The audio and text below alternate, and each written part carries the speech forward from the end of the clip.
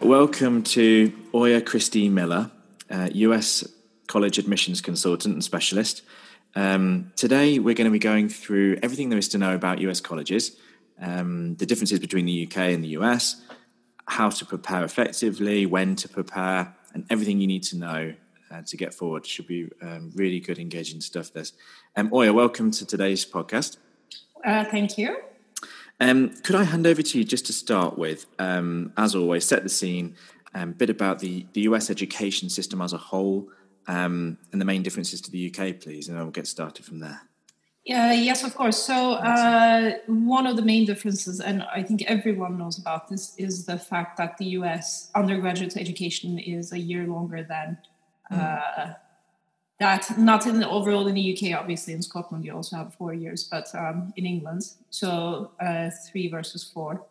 And the reason why that's the case is because in the US, students are expected to take courses in addition to what they're studying, what we call their major. So whereas in the UK, on the whole, you are very focused on your own course, and you're only taking modules in your own course. In the US, you're expected to take, in addition to that, courses from other departments.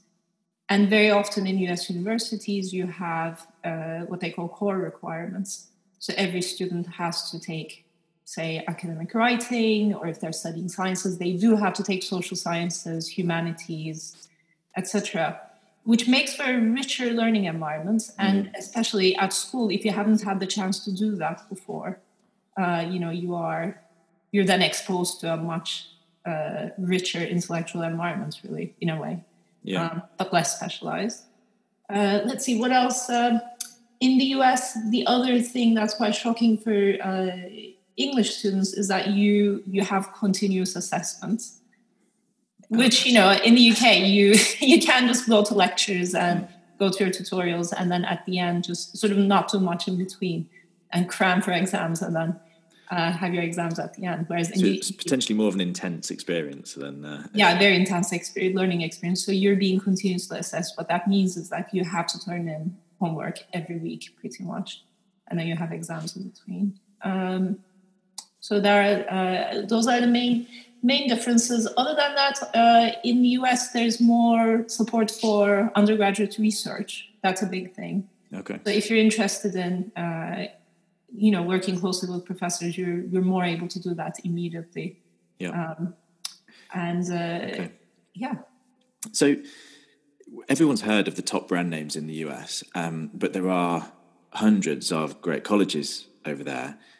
In your opinion, what makes the US education system so world-renowned and acclaimed and desirable for families from all corners of the world that they desperately want to go to those few select brand names? Is it the academic stuff, the learning style, or just the all-round experience that people get? It's all of those things, really. I mean, one of the main differences is that there's so much competition in the US that these universities have huge endowments, and which then means that they're able to attract academic talent, as well as have big campuses that provide a wealth of experience for students, and that does create for a variety of experiences for students. If you're looking for something quite intensely academic, then that's you can find that on these campuses. But in addition to that, what I find to be the case is that their extracurricular opportunities are, again, a lot richer, really. More so than the UK? Yeah, more so than the UK, yeah. Is that to do with the fees that people are paying? So there's more investment in the campuses? Yes, so it has to do with the fees. There's more investment. I mean, that starts with the fees. But in addition to that, over the years, they have really built such huge endowments that they then invest. And it keeps feeding itself, essentially. So donations, fees, etc. Yeah. And so just so we're clear for everyone listening, an endowment is effectively their kind of pot reserve, so they can issue bursaries and subsidise investment into the campus. Is that right? Yes, absolutely. Yeah. Excellent. Okay, so I know it's a common question whenever we get new families just starting this journey. they may want to do Oxford, Cambridge, or some of the other UK universities, and they say we may do the US as well.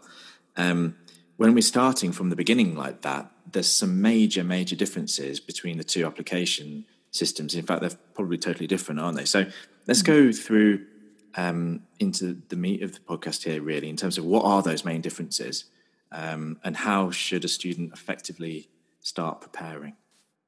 One of the main differences is that the US applications, if you're going through an application system like Common App, that will cap you at 20 universities, which is quite a number. And I don't recommend anyone doing that. But anyway, I have heard of students applying to 25, 30 universities, which I think is completely over the top, but you can do that. And those are all individual applications with separate pieces of work? Yes, so part of it is unified, but other than that, the difference is that every university will ask you for probably a personal statement, but on top of that, supplemental essays. So say if you're doing about 10 to 12 university applications, which is fairly standard at this point, you're looking at a minimum about 25 to 30 essays, separate essays. So you can see where this goes. It's a quite, involved application process when you get to the application bit itself. And then another major difference is that, say, the US expects you to come with fairly, they're not very much into predicted grades. So they will be looking at things like your GCSEs, to some extent your predictors in A-levels. But on top of that, they do want the results of SAT exams as well. And that's because they basically like to go on something firm rather than predicted. But that there's a trend towards that changing as well. So essays, exams, and the most important thing is that they want to see a lot of extracurricular activities. More so than the UK side, I guess. More so than the UK side. And this is a really important point for UK students, is that what I've found to be the case is that for US applications, UK students say if they're involved in a number of societies at school, say, they're interested in chemistry, they're involved in chemistry society, biology society, what else would they be doing? They could be just kind of attending lectures, listening into things. They kind of don't think that's enough. They really want to see active involvement. Okay. So for the US, active involvement through creating clubs, doing more hands-on stuff, like, for instance, applying to competitions. You've got to be really proactive about it then. Really. You have to be very proactive about it. You need to do things outside of school. You need to have a lot of work experience and internships, and then volunteer experience as well. So for UK students, if you don't come with that, diversity of experience, you're kind of at a disadvantage. I think also, just to pick up on what you said before, that the more that you apply for, you probably think that you're spreading your chances and risk, but actually you're probably diluting the strength of each individual application. If each one is unique and it loads your work pressure, then you're better off focusing on just maybe 5 or 6 or 7 rather than doing 20. Yeah, exactly. I mean, yes, it's very labor intensive. You have to do a lot of writing. Your writing has to be absolutely top notch and express yourself in the best way possible. So as you said, if you're applying to say, 20 or something, you can't reasonably do that. And especially for UK students who are doing A-levels, or even those in the IB programs, your last year gets quite stressful. You have a lot of it, very high academic expectations at school anyway. To handle that load plus the US application, is quite a feat. Yeah.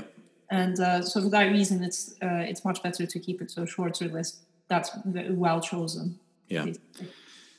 So from a British parents and students' perspective, is it possible to do both? A lot of that growing trend of British families looking slightly further overseas, can they feasibly do both with the workload of their A-levels, GCSEs, as well as doing all of the UCAS stuff and the US college application? Yes, absolutely they can. But in order to be successful, the student has to be very, very organized about it. and know the deadlines, start work well in advance of the deadlines, but not unreasonably so. Yeah. And just progress through the applications in like a, methodical way, essentially. Yeah, so that's probably why the bit of help comes in very, very useful on the US side. Yeah, absolutely. Yeah. So let's talk a little bit more about some of the big differences that you touched on before. From the point of view of a British family going abroad, SATs, difference of curriculum, standardized testing, starting out on that journey, people are really thrown in at the deep end, not really knowing what's what. Can you take us through what those differences are, what standardized testing is, how to prepare, what it means, and what you need to score? Absolutely, yes. But one caveat is that because of coronavirus, colleges in the US have been changing their policies. We don't know whether those are permanent. So I can sort of go through what was the case before coronavirus. Yeah, great, thanks. But, basically we have to, as counselors, college counselors, we have to keep a very close tab on how things are changing and follow up on recent trends and so on, because that's part of the problem is that, very often you think you know exactly what's going on, but then US colleges end up changing. So basically standardized testing in the US, it used to be the case that very competitive universities would be asking for the SAT reasoning test. And an alternative to that would be the ACT. And those are kind of very important for international students because they're considered when I said before that you need firm results, those are considered to be a good indicator of your ability to succeed at university. And for international students, that's important because very often admissions committees in the US don't know the school you're applying from. So, or they're not very sure about the predicted grades. They think there's variation between teachers, and so so one thing they look at is GCSEs, but then after that they really care about your SAT results because of that. Because that gives them a very standard way of assessing you against other applicants from the US and elsewhere around the world. So that's the SAT reasoning test. And then on top of that, they were also asking for the SAT subject tests, which are in a way similar to A-levels. I would say slightly simpler than A-levels.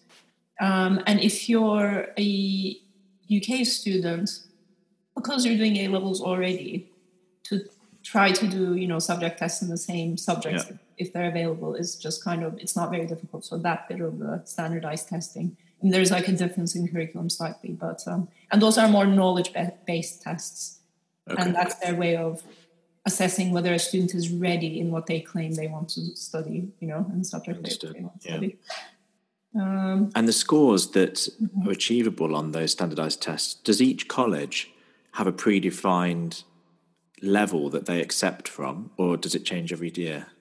It does change every year, but so a lot of the universities in the US, they release their yearly SAT averages basically, and that data is updated every year. So you need to look very carefully at that to see whether, when you're making a list, and I said, if you're looking to apply to 6-7 universities, for instance, you have to check that very carefully to see what students in the previous year achieved.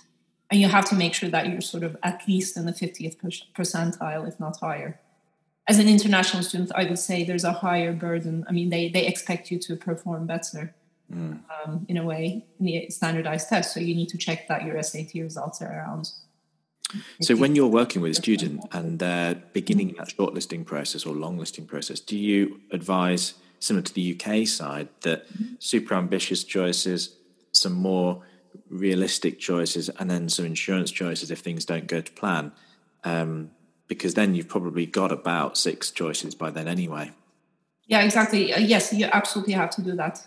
And I very much recommend that.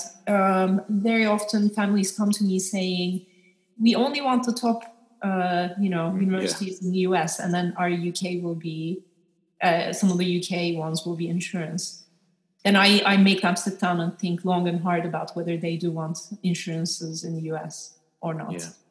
But then if you approach the process like that, it is very likely that you end up not having any acceptances in the US if you go only for the very competitive one. So I think worst it's a case good scenario, yeah. You know? So how can a student listening to this improve their chances of simplifying the process, first of all, but also improving their chances of getting an acceptance as long as they choose correctly?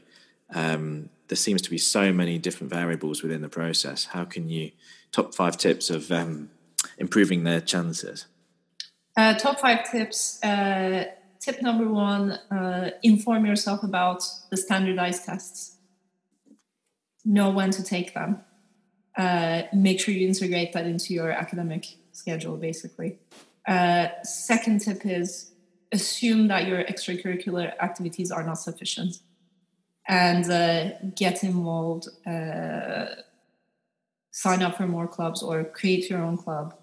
Go out, find more work experiences that are related to your interests. Volunteer more. Third one would be basically kind of work on your writing, really. Because by the time application essays come around, you need to be able to express who you are in a creative manner. That also, so what I found is in the UK, students are excellent at academic writing, but they're not very good at expressing who they are. Yeah. So that's a skill that you need to develop over time. And number 5... get started early. Yes, exactly. So number 5 is get started early. Don't leave it until the summer before your last year.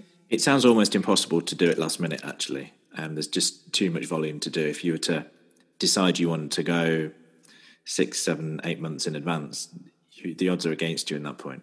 They really are, and it gets quite stressful, actually. And that's the reason why I end up getting a lot of students in year 11, for instance, year 11, beginning of year 12. Yeah, great. Okay. That's really useful, Oya. Thanks so much for saying. Last question, just to finish off. I'm sure there's no right or wrong answer here, but in your opinion, which is better? We get this question a lot. Oxbridge or Ivy League?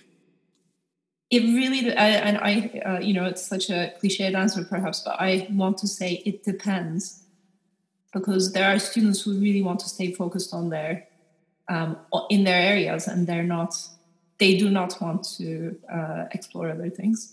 Yeah. If that's the case, I think Oxbridge is much better. But if you want to, combine different academic areas, you want to experiment, you want to try different things out before you decide on your major, then I think it's definitely the US. Great. Thanks very much, Oya. That was Oya Christie-Miller talking all things US college admissions. Thanks very much today. Absolutely. Thank you for listening. That was the Excellence in Education podcast by William Clarence Education. For more information on how we can help you or your family, or any of the points discussed today, along with all the latest news and views on UK education, please head to the website www.williamclarence.com.